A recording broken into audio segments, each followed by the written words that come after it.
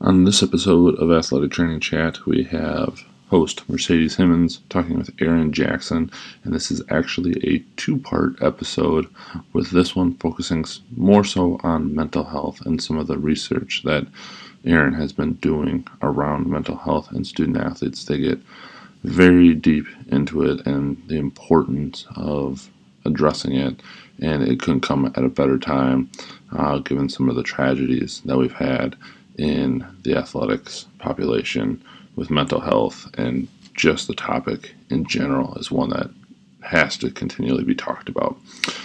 Part 2, which will be out a week following this, focuses on Aaron's young professional career, how things are going, and addresses a bunch of other topics as it relates to athletic training. As always, we are powered by Mueller Sports Medicine. Please check them out for your athletic training needs. If you've got ideas, reach out to them. If you want to try something, reach out to them. They'll get you connected with your rep.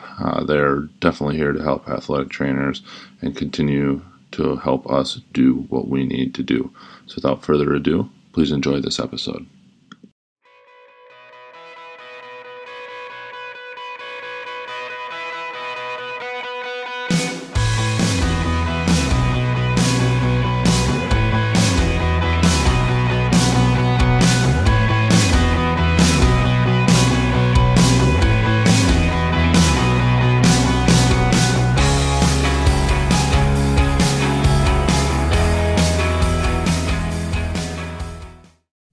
Okay. And it's told you that you recording too, or like, You all right, good? All right. I just wanted to make sure. I don't know about the tech. I'm still learning. What time is it? We still good morning. It's still good morning. It's still good morning.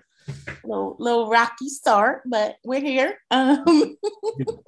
So this is, I don't know what number episode. I think maybe 101. And we are with Aaron Jackson, who is an athletic trainer. And we met on the social media. I think it was Twitter, not Instagram, probably. Yeah.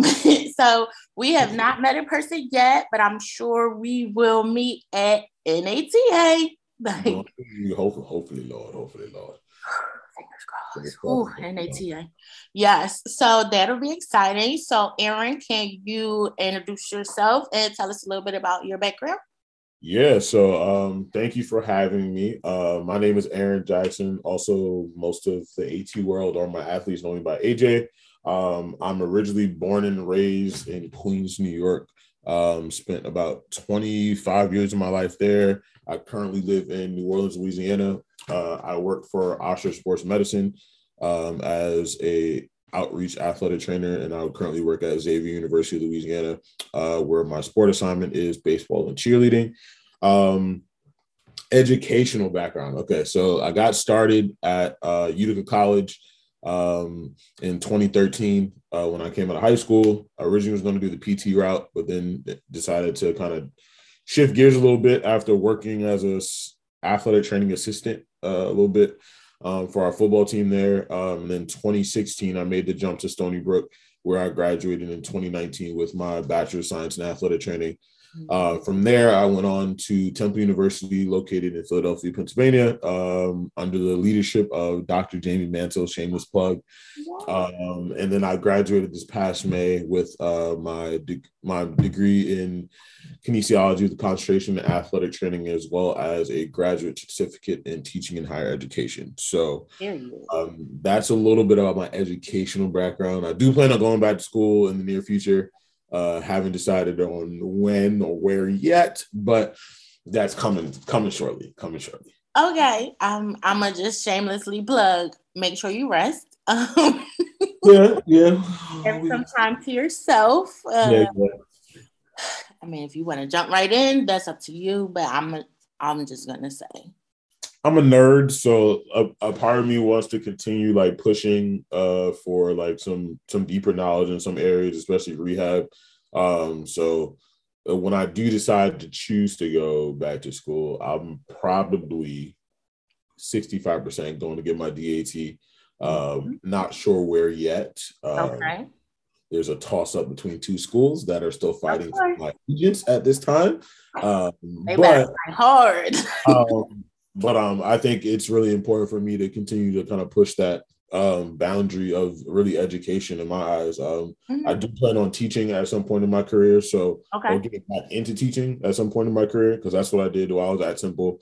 I was a graduate teaching assistant where I taught anatomy and physiology lab.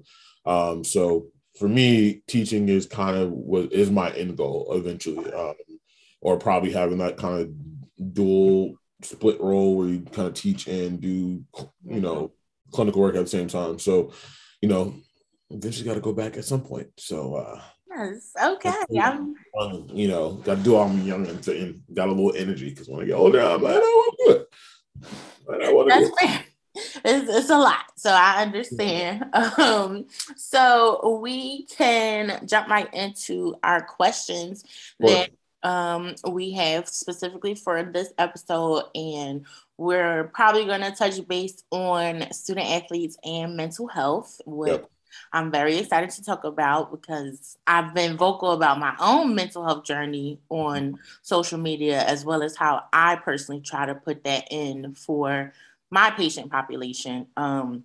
So just to see your thought process and how you think athletic trainers play a role in it, and what can we do to really keep our patients together holistically, not just, with their injuries or just their sport things that they have to do. And then we'll also talk about, young professionals in the beginning of their career. You're still in that early career, young professional phase. So that's always exciting to talk about. And, just think about any things that you have in mind that I guess I don't want to say I'm seasoned because I think I'm only a year 10 or 11. So, how career advanced your career. Yes, there we go. Still in that YP phase, but starting to transition on and upward. Exactly. So, how can we help you as a young professional to just really thrive? Like, that's a passion for mine because with me, I'm very much, I know what I went through. Granted, it wasn't super rocky, but some things I may have wanted along my way. What can I do to help you? That's me as a person, but as an athletic trainer as well, how can I help you to thrive? So I'm excited to see what you have to say. So for our first question, can you describe your master's research so we're all on the same page to begin? Yes. So this began back in, back in undergrad, actually. So I started doing research back in undergrad, looking kind of at mental health and injuries, specifically like orthopedic injuries versus like those non-season ending injuries and concussions. So I finished my project there. And then when I went to Temple, I knew I kind of wanted to do something similar in that mental health kind of range, but I didn't know what exactly. I wasn't sure if it was going to be injury related or it was going to be concussion related because Temple's a big concussion school. So I kind of end up settling on the topic of reporting rates of anxiety and depression at baseline. So me and Dr. Jane McDevitt, who I love to death, she was a great mentor and advisor for me, like going through that thesis process. We kind of sat down and kind of, it was a rocky start at first, kind of figuring out what we were going to look at, how we were going to look at it, what variables were we going to assess. But we kind of just figured out, okay, you want to do mental health. Here's your passion for it. How do we make it work so that you can finish your thesis in 2 years? So we basically took 2 patient-reported outcome measures, the hospital anxiety and depression scale and the short form 12. And we kind of used those 2 scales to kind of see and compare disclosure of anxiety and depression at baseline. So we kind of said, hey, like, are you disclosing something at baseline? Yes or no? And how are you scoring on it, on these outcomes to see, are they similar? Are they not similar? And that's kind of the gist of the research. I can go way more into depth, but we're going to keep it really PG. I try to keep my nerd hat off a little bit, but no, listen, nerd out. I want to know. I'm sure the viewers and listeners want to know. So I got you. We'll go.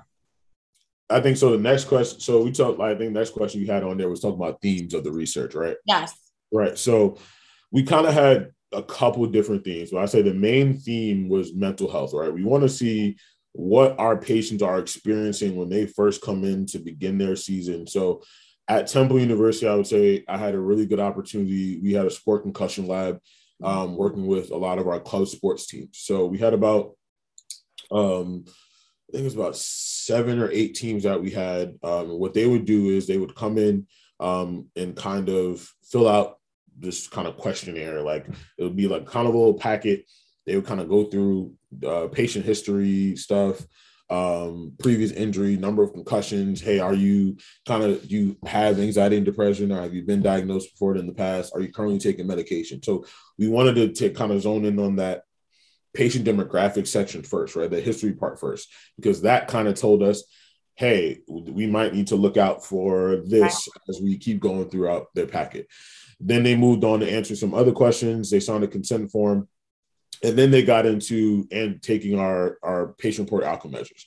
So they did both of those. I always told them, hey, just be honest and truthful while answering it to the best of your ability. And then we kind of took that. I kind of would sit down. I would score each one based on the scoring system for the HAD and the scoring system for the SO12.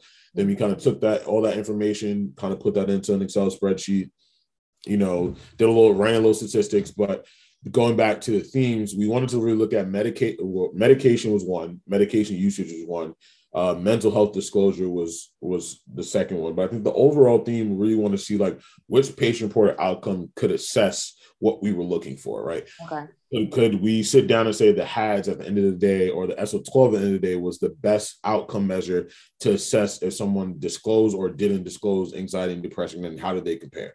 Okay. So unfortunately, we ended up, and it's going to say unfortunately, but my goal when I got into it was to hit about 500 participants. That was my goal. Mm-hmm. Unfortunately, we didn't get to hit that goal because of COVID, right? COVID came in and said, well, we're going to put a pause on that. So it was unfortunate because we were on a great trajectory of, I think we finished out with like 360 some participants. Okay.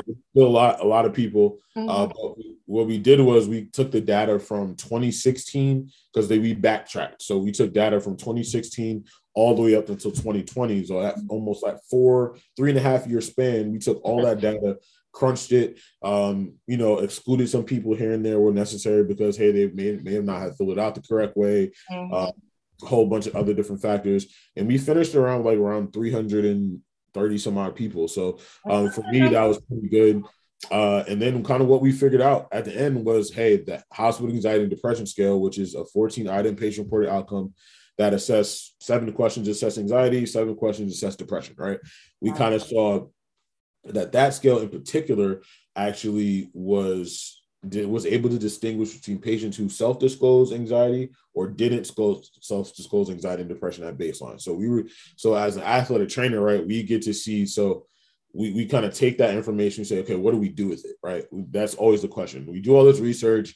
What do we do with it? How do we sit down and kind of figure out what do we do? Right. I think the first thing as an athletic trainer, you can, even as a person, we're going to talk about what do you do with information that you see? I think, well, you think about it first. You don't make any rash decisions just because some research came out, because there's flaws, there's flaws in every given research project that mm-hmm. under the sun. But I think for me, especially, I'm going to be very critical of my own project because I think it's important, is that, well, if are there things I would have done differently 100%, right? I would have wanted to I wish I could have started in 2016, right? Because that way I'd have known that every person that would have filled it out the correct way, just like the people at the tail end filled it out the correct way, right? Mm-hmm. So that's something you would want to change. Anytime you're dealing with patient reported outcome measures, you are trusting your patient to your athlete, whoever you're dealing with, mm-hmm. to fill this out correctly. Yes. And with little to hopefully no influence, right? But sometimes they be like, oh, well, this is just another thing, piece of paper I got to fill out. So they just go check. right? And sometimes that's not always accurate, right? So we can go and kind of take that approach to it and say, well, that was some flaws of the research. And we talk about limitations of my project. But I think the overarching theme of the project is to say that athletic trainers need to really, really start as a collective, no matter sport, really start taking a deeper dive into the mental health aspect of sport performance, right? Because we know our athletes go through so much on a given day between workouts, practice, class, study hall, then we add the big family thing into it as well. And then they trying to figure out, how do I balance it all? And especially for our young freshmen who are coming in, never done it before, or even you're a JUCO product coming from a JUCO where the demands were maybe a little less. Then you bump up to the D1 level or the D2 level. It could be a lot. So for me, what I respect a lot from a lot of programs in the country, and I spend a lot of time looking at what programs are doing what at that baseline phase. And a lot of programs are really starting to implement like some type of questionnaire, whether it be super yes or no based, or if it's a little more, hey, we're going to include some type of scale here to kind of figure out what our athletes are going through at baseline. And then you have some people in some places who do it go to the extreme, which I love. There's a athletic trainer who works at the University of Texas when I first started following her work, what she did with her athletes, I wanted to model that. So basically, she is I think she's the head athletic trainer, director of sports medicine. Don't get me wrong, at the University of Texas at Austin, and basically, she works with volleyball, and she takes a holistic approach to healthcare, and which I love, because what she does with her athletes is, it was a quick 2-minute and 30-second video that the University of Texas put out on her and her volleyball athletes, and holistic approach that she took to how they win, right? They're one of the best volleyball programs in the country. And one thing that she does some type of questionnaire with her athletes every 2 weeks, right? Where it's very short, sweet, to the point. And some people, you might say, oh, that may be too much.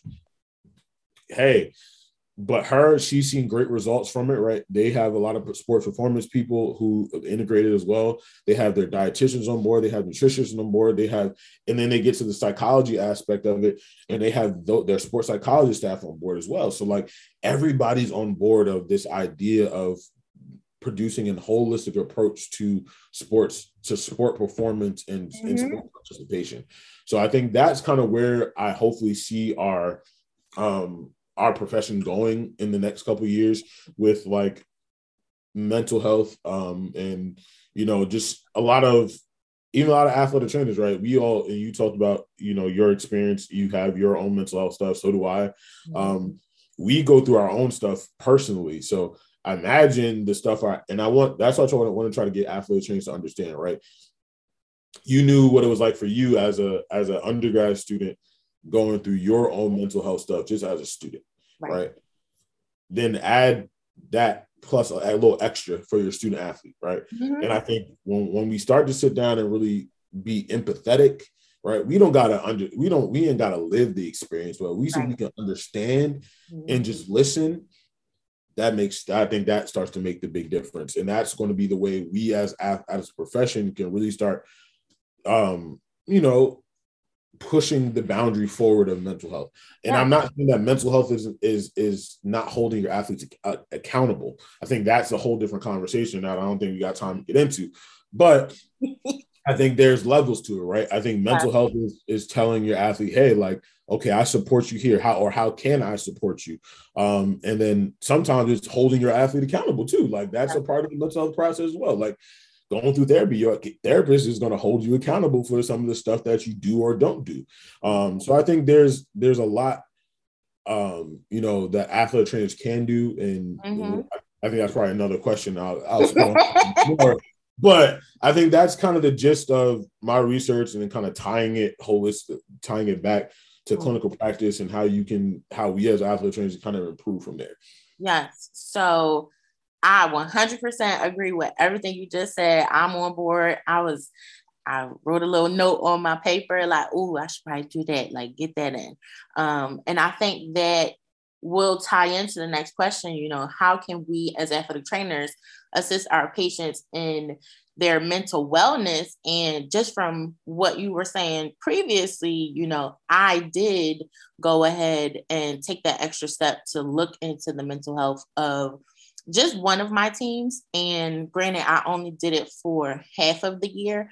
And it's something I know that I want to implement moving forward for the entire year. So with our intake forms for our PPs for every student athlete, we do have that initial mental health screening. And if something is red flagged, they'll follow up with our team physician, and, you know, us as the athletic trainer, we kind of monitor everything and do our part. And then me specifically, I went ahead and I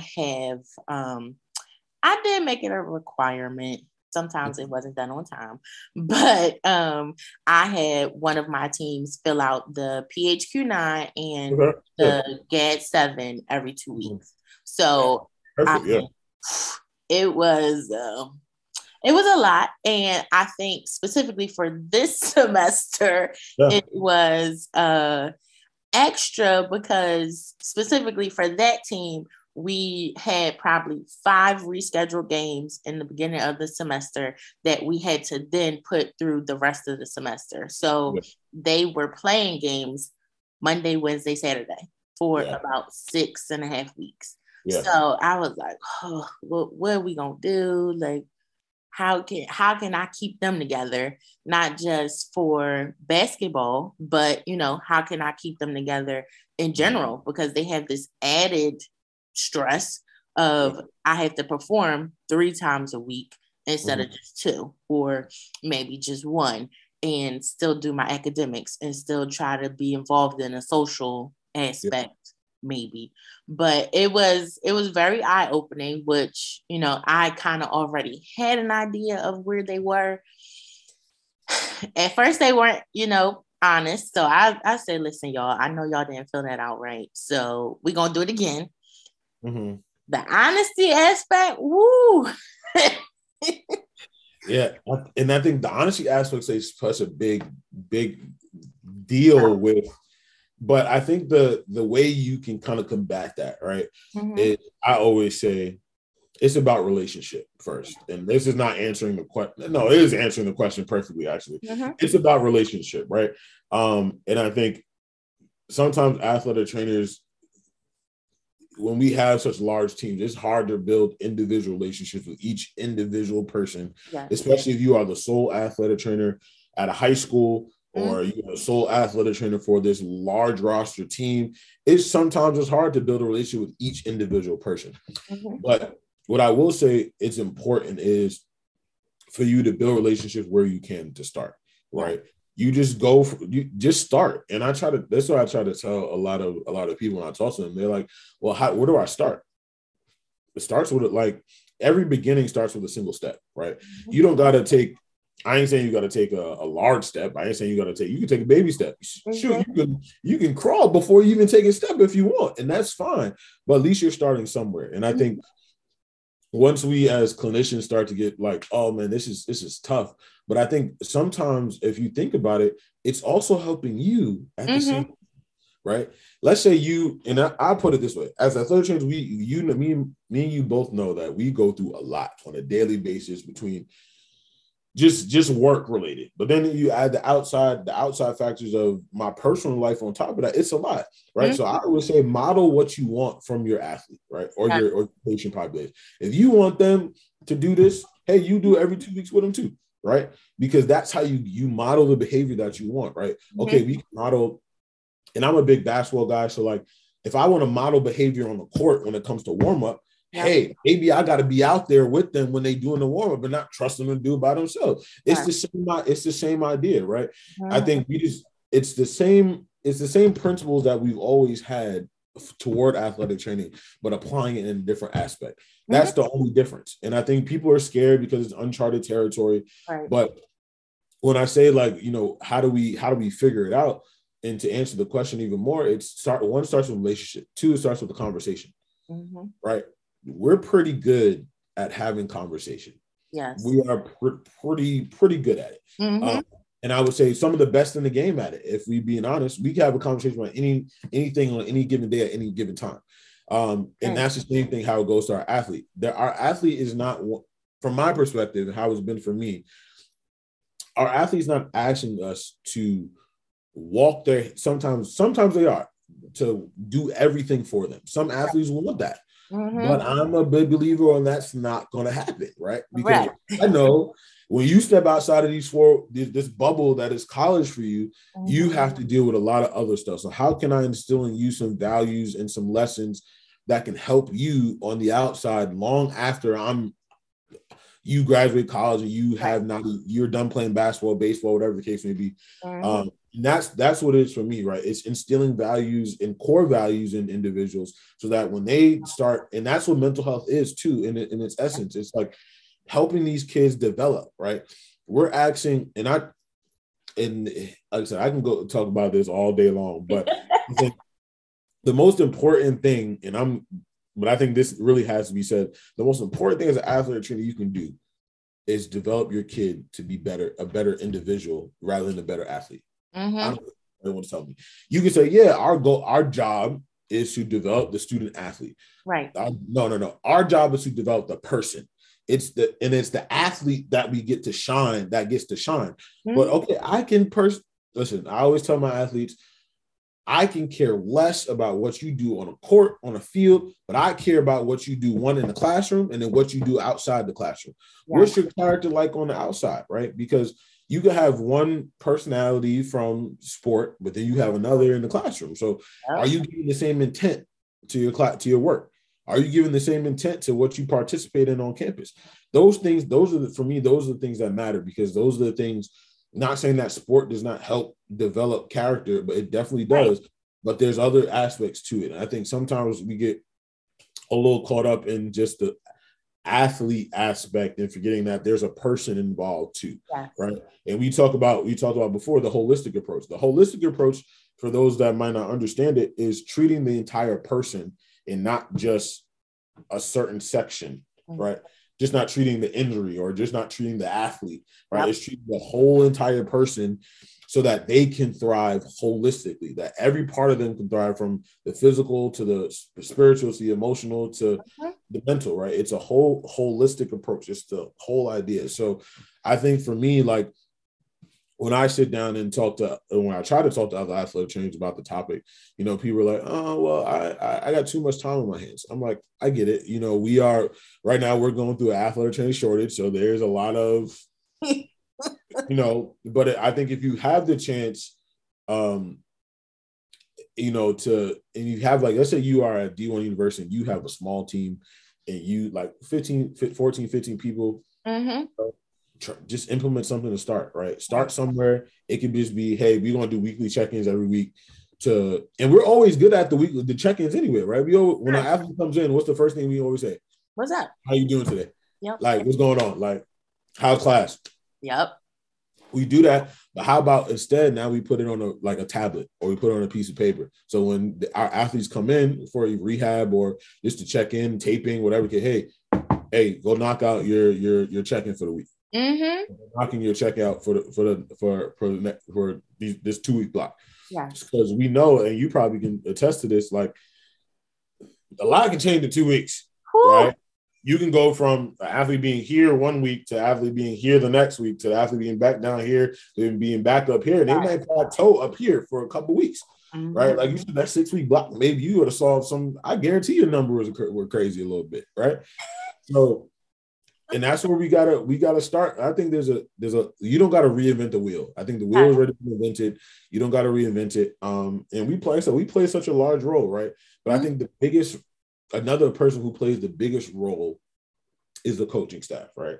To try to get them also to buy into the idea, because you got a lot of coaches out here that you're like, oh yeah, right, mental health, but then will act and say another thing, right? So I think it's a important thing about getting the ATs involved, and the ATs trying to get the coaching staff involved, and getting the ATs also getting their strength and conditioning staff involved. Because, hey, maybe you realize as an athletic trainer, you say, your team we ain't doing so hot. maybe instead you might talk to your strength and conditioning coach and say, hey, like, is there any way we can just do like a recovery day for them? They come in and just do recovery stuff, or be like some mobility. They do some stretching as a team just to get them together and shoot at the end. Maybe they just do some mindfulness stuff at the end and then call it a day. Yep. And that's their lift for the day. Not saying that they won't get another lift throughout the rest of the week, but maybe this day we getting hit hard. We've been through so much over the last week or couple of weeks. This is maybe how we get into it. So I think we play an integral role. You like every athletic trainer knows that we make the ship go. If we ain't there, the ship don't go. It ain't sailing. And I try to tell people, like, you think, and not saying, and it's the coach. I love coaches who will attest to it. If it wasn't for my athletic trainer, hey, my team wouldn't be where we were. Exactly. You know, so I think that's really how we start, right? That's the role we play. And the way we continue pushing forward is just having those conversations, being authentic. Like, for me, I ain't gonna sugarcoat it. Like, my kids, like, I work with a cheer team, and they say I'm a cheer dad, and I've accepted that is the role that I play on that team, right? Yeah. But with my baseball team, I play a different role. I don't play that same role. So like, every team sometimes requires a little bit of different type of athletic trainer. So some need a little more hard skill, like hard. I'm a really be on you. Some might need a little more relaxed. So I think that's how you play it, right? I think that's the role that we play, and we're vital at being able to change on the drop of a dime, and not being afraid to change. I think is a big thing. Yeah. I'll get into a little more of that when we talk about YPs later on, and how, like the question you asked earlier, how can YPs, how can people who have been in the game for a while help YPs? I got a lot to say about that. So all right. I'm here for it. And like you said, yes, we don't necessarily always have, the time, but I'll, speak personally, me just having them to do those 2 forms every 2 weeks on the platform. And we honestly just put it into ATS because it's already there. So it was literally, I would just take 15-20 minutes every 2 weeks to go through each form, look at the numbers. And I did start an Excel spreadsheet. So putting all that into the Excel spreadsheet, looking at the total number, how that has changed, and then looking at the team average. And I never thought I would be a person and say, oh, look at me using quantitative data. But I'm glad you brought that up, because I forgot to mention that, but that's such a great tool, right? Because now I have numbers to back me up, and when I go talk to a coach, exactly. If I told them, hey, your athlete's going through it, like, how we gonna make this work? Like, we got a big game coming up this week, or a big series coming up this week, and our athletes are saying X, Y, and Z. How we gonna make this work? Yeah. So, and then now you go to, like, this is our team average for in between this 2 week block. Hey, coach, what can we do? How can we make this work? Yes. And usually coaches are like, what? Like, oh my God. Like, coaches who really know it, like, oh man, all right, now I gotta we might have to change it up a little bit. And so I think that's important, right? And I'm glad you mentioned that, so other athletic trainers know that to start doing that as well. Like I said, it's hard for big teams. I get it. It's hard. I get it. But once you start, if you can start small and then get bigger as you go, you get bigger as you go. So like time consuming, and like you said, I would have those conversations with my coach, like, oh, the numbers was a little high this week, so maybe we should do this. And I can honestly say my coaching staff was on board from the get-go. Like, I had even talked to them before I implemented it. Like, I'm really thinking about looking at, just the mental health aspect for them, being as though I am who I am. And I'm very open with my patients, like, don't talk to me or don't try to text me or whatever between this time, because I have therapy. And they were like, you go to therapy? So it's like, yes, like it is a thing. And they're like, oh, well, we didn't think you had anything going on. Exactly. That's the thing. But modeling behavior, right? And that's when I'm like, oh, I did yoga this morning. Or if y'all want to do yoga as a team, let me know. We can. Or let's look at this app. And I'm like, just telling them and just having a conversation. Even, like you said, I can talk to them all day and they will bring up anything. But it's just. And I tell you this, you'd be surprised at what a lot of these kids go through.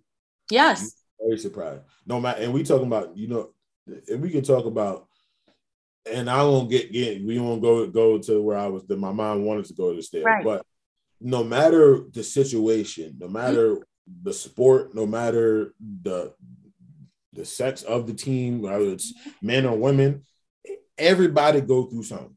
Yes. Some of these kids are going through it, especially with, we dealing with COVID. A lot of what I noticed is a lot of our the high school kids that just came in this year, or kids that have only been in school, like the sophomores, they really go through because they shouldn't trying to feel like, okay, how do I actually excel in the classroom? Yeah. Because like I've been online university for the last couple of years. So like, how do I navigate actually having to come to class, being here, not just waking up at 5 minutes before class, opening my computer, logging on, and then going back to sleep, and then teaching myself the content, like, it's like, how do I do that? So a lot of these kids, what I realized, and it's the school side of things really impact a lot. And so one of the things I do, and I take that from my teaching background, is like, I tell kids, hey, like, how do you learn, right? What type of learner are you? Like, I get we're struggling, but how are you studying? How are you sleeping, right? Oh my God, talk about sleep is another the big thing that's a whole nother thing we could talk about too, right? Yes. Oh my God. I know, and we know that research shows that like sleep is a vital aspect to mental performance and also physical performance. Yeah. Right. So I know if I'm getting enough sleep at least 8 hours a night, hey, my mental well-being is probably a lot better than what if I only get 4. Exactly. I'm up thinking about, oh God, what I gotta do. Like, and I remember I told one of my kids, like, I said, I've never did an all-nighter my entire time, undergrad or in grad school. They said, what? I do all-nighters like once a week. I said, sweetheart, no. That's not healthy. That's not healthy. Like, depriving yourself of sleep is most people don't know you retain more information sleeping. Like you be surprised. Come on, man. And so, like I said, that's a whole nother conversation. Yeah. But it all ties in. Everything ties in. And I think that's where I try to preach sleep. I try to, preach trying to eat nutrition. Like I said, I don't have a nutritional background, but like I try to say, hey kids, like just make sure you're eating good. Like, or if you're going to come to practice, don't not eat. And then wonder why your head hurt, and then you got to do X, Y, and Z. A, probably because you probably haven't eaten anything. You're probably dehydrated, and 2, you haven't put any carbs on your carbs are fuel, right? You haven't put any carbs in your stomach yet. And you wonder why you're not. But hey, that's a whole nother episode. Whole nother episode. But like I said, all that ties into it, right? Yes. All that ties into it. And I think, we as ATs, we wear so many different hats. All the time. COVID has really shown us like how many hats we do wear, how we constantly have to change things up all the time, and just being flexible and not being afraid to also sometimes, say no in some aspects.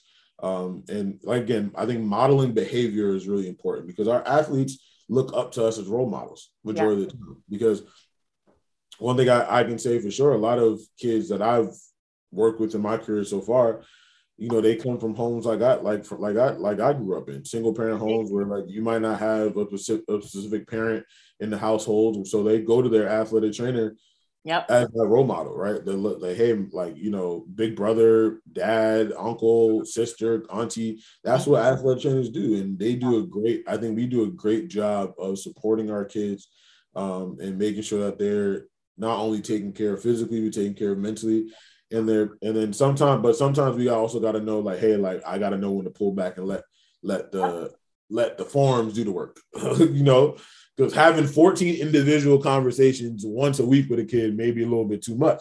Right. But maybe having a form like you have the PHQ-9 and the GAD-7, like having those maybe with a little comment section at the bottom to maybe it's a little bit easier. And then if you need to follow up, you follow up. So and you refer like, and I always say we do the same thing when it comes to an orthopedic evaluation, right? We say, hey, this kid got something going on.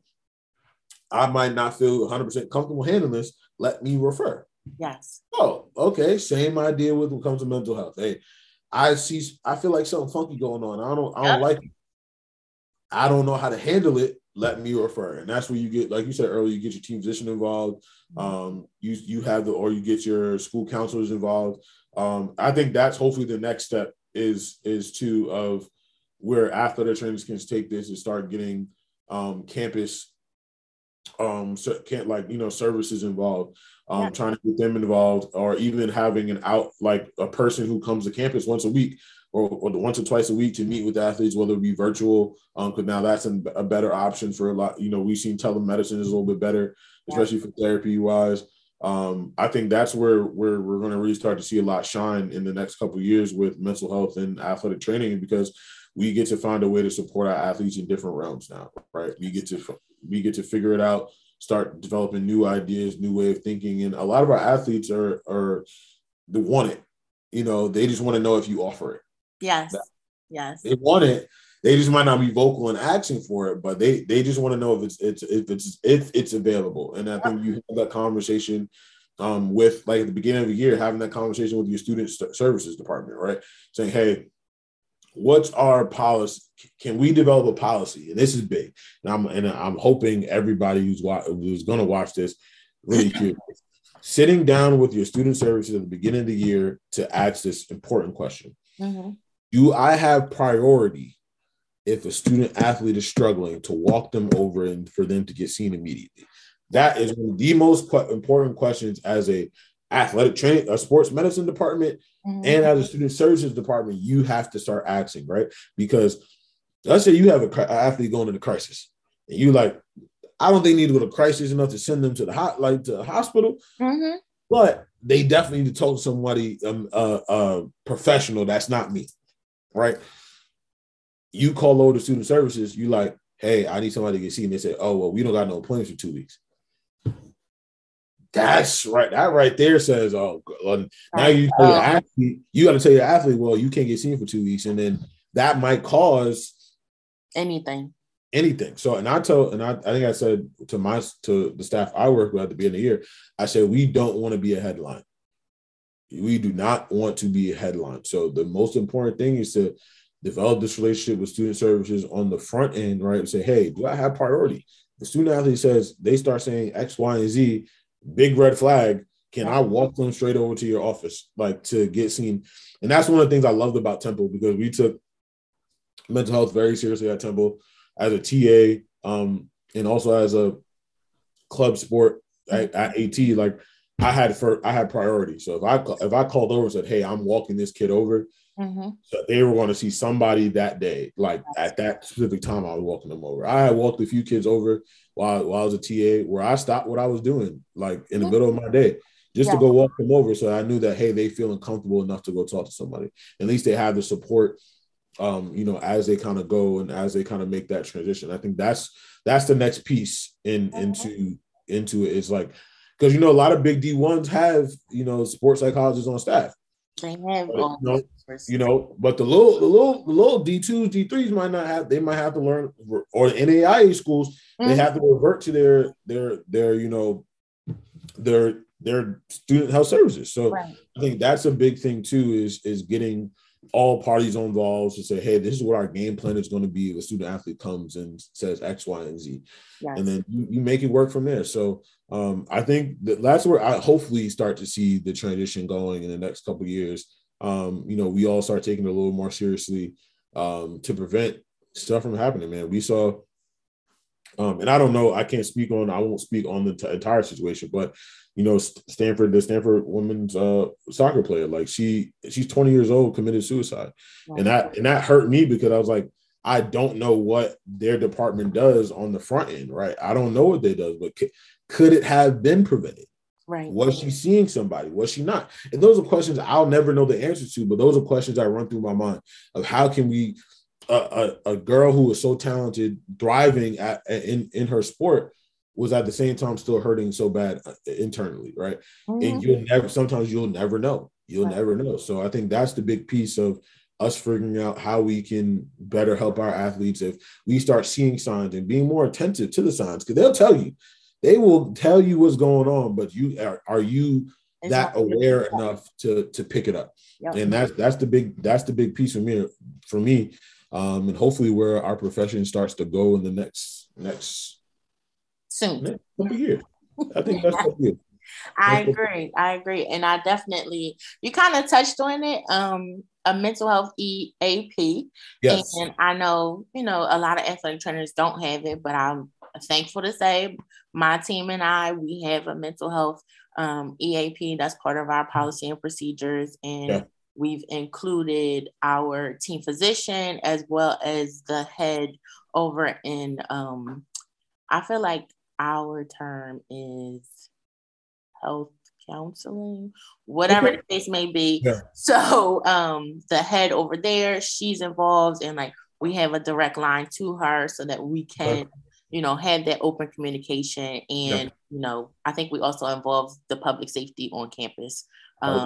So it's, we have that, and, we haven't had to implement it a lot, but we have it and it's worked to my knowledge. So I think if we can maybe, make that a standard, like we have, all these other policy and procedures, let's make the mental health EAP a part of our policies and procedures. And it's something else that we have to do, but think about the importance of it and what can come from it, just like everything else that we do.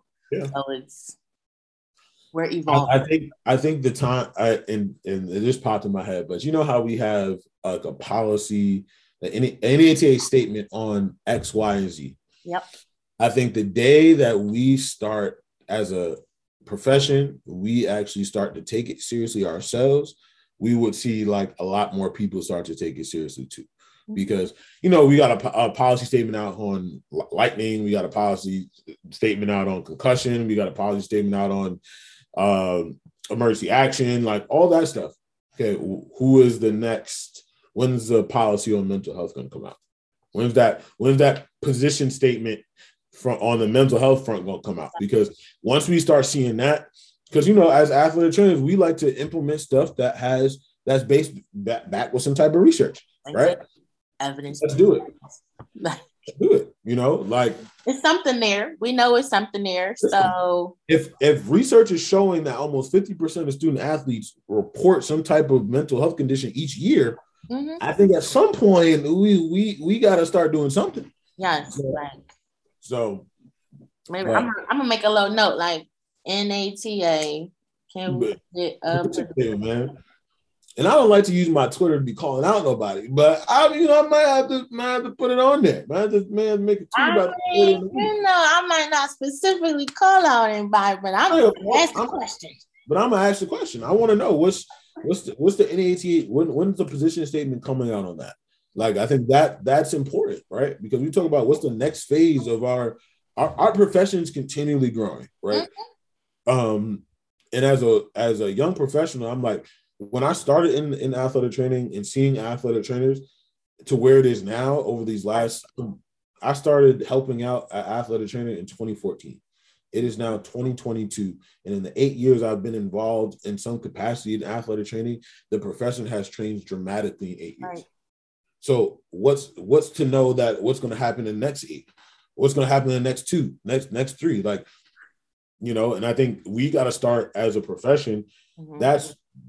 We make it, right? We make it what it's supposed to be. So I think we got to start doing some front work and some groundwork on that, and hopefully making some changes, because I think it's important. Like, mental health is important, man. We can't neglect everything else and be like, oh well, we're gonna say we champion mental health, but then where's the work? Where's the how do we show we gonna put the money in our mouth? Yes, that's it. Agreed. I'm here for it. I think we touched on it a little bit, but if we missed something, bring it up. What have you specifically implemented in your practice for student athlete mental well-being? Yeah, I'm a big conversation guy. So I haven't had the opportunity yet to, really implement anything into like our EMR system, because we use Epic at the university I'm at, because it's tied in with our physicians. So Got it. it's not, I really can't do much there. So, and to do it on paper and it's kind of a little challenging too. So I have conversation, man. And my athletes can tell you that I am a big, if you walk into the AT room and you look off, I'm actually what's going on. Right. I won't even do rehab today. I'm big on, I will skip rehab if we can sit down and have a conversation. Because most of my kids will block out appointments for rehab. So I'll get sometimes a 20 to 30-minute conversation with a kid just to figure out what's going on. I'm like, okay, what's really going on? Like, because I know you're off. Like, something's off. Because I pay a lot of attention to detail. And my kids are like, yo, how did you know that? I'm like, because I pay attention to detail. Like, I pay attention to body language, because I know when you had a rough day. I know when the class might have kicked you behind today or you had a test and you might have done well in the test. Okay. A lot of my athletes can tell you that I've had talks to them about okay, what's next? Okay, I know we didn't do so great here. How do we continue moving forward? And I try to, paint the picture for them of, I've been through it. And I remember one of my athletes in particular, she was taking a test. I think she was taking an anatomy physiology test. And she was like, I didn't do so good. I said, okay. I said, how'd you study? And then we broke it down that way. I said, we're not even going to do rehab today. Let's just talk about how we can get you better in the classroom. Because when you're better in the classroom, you're better in rehab. Yep. I know that. I've seen that. That's your track record, right? When you're focused and school is going good, you are wired in on rehab, and the work that we need to put in, we put in that work, right? But when you're not, I know you're distracted. I know something's going on. So how can we make sure that, and I give my kids days off for mental health reasons. Hey, take the day off. I say, you're giving me some time to blow over and do some stuff anyway. So take the day off for rehab, go catch up on schoolwork. Yeah. Use the time, because some of my kids, we usually do a pre-practice stuff, or some of my kids will come in even as a rehab session early in the day and then come back for pre-practice. So some of my kids are getting double in a day. And sometimes I say, hey, listen, let's skip rehab for today. We'll do everything before practice. Go get some stuff done. Go take a nap. Go eat. Go do something. Exactly. And then we'll worry about the rehab stuff later. So I think for me, that's kind of the stuff that I implement.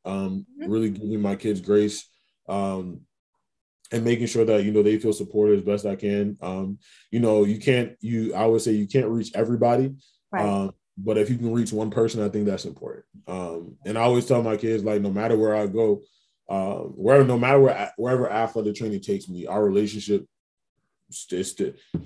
I still got a phone. So exactly, yeah. So and that's kind of what I abide by. I would love in the next phase of my career, as I start getting growing in the profession, to really start to implement something EMR based like you did, even on a tablet, where it's like, hey, you just fill on a Google form, you fill this out, X, Y, and Z. Yes. And then that information will then go to myself, go to coaching staff, goes to, if we have a sports psychologist on staff, a psychologist as well. And then based off, if the number is, let's say if I'm doing the HADS, if the number is 14, I'm probably going to flag that. Right. And then that'll warrant a conversation. And I might say, hey, how, and I'm probably having a conversation anyway, so I'll probably already know. So I'm probably like, hey, I might call coach, or may call, the sports coach, hey, I may send somebody to go come see you for an appointment. So that's where really kind of I would see the chain of command kind of going. I won't say I'm the head of it, but I would say everything kind of starts with me, because I see the most on a given day. Right. I hear the most, I feel the most. And I think that's an important thing too. As an athletic trainer, we feel a lot, especially when your athlete come and tell you something that's gut wrenching. You Dang, like, how do I, and I'm not trying to put it off like and saying that it's hurtful, but or like it's hurting me, but it is. Mm-hmm. And I have those adult conversations with my kids about life, and I'm like, my kids can tell you, like, I've made some of my kids, like, we have mental health talks, and some of my kids bawling their eyes out of my office, like, Mm-hmm. and I'm okay with that, right? Because that tells me they feel that comfortable enough to share that emotion with me.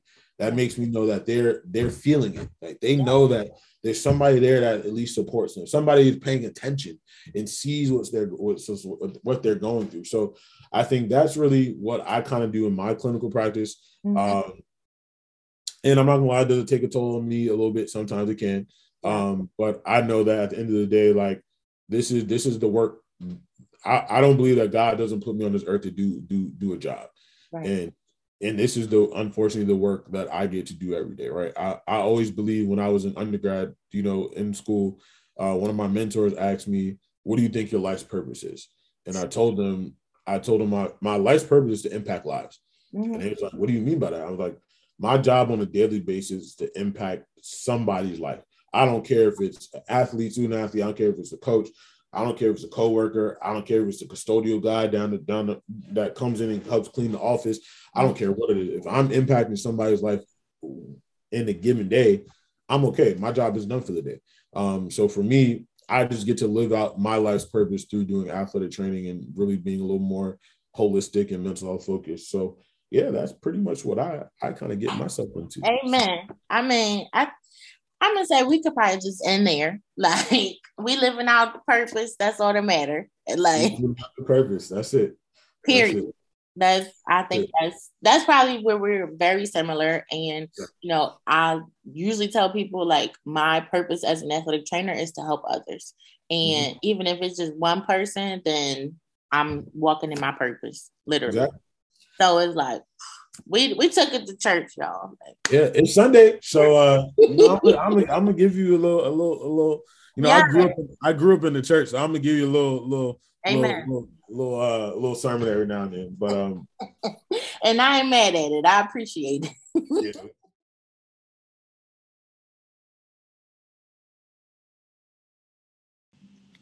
Thank you for listening to this part 1 of our recording with Aaron Jackson. We'll have part 2 out next week. A lot more information about young professionals starting off career. We're really looking forward to getting that one out as well. If you're interested or willing to help, we are offering our Throw a Lifeline program where we are helping to fund and then crowdsourcing any other funding to help athletic trainers get the supplies they need to take care of those that they serve. We look forward to speaking with you next episode.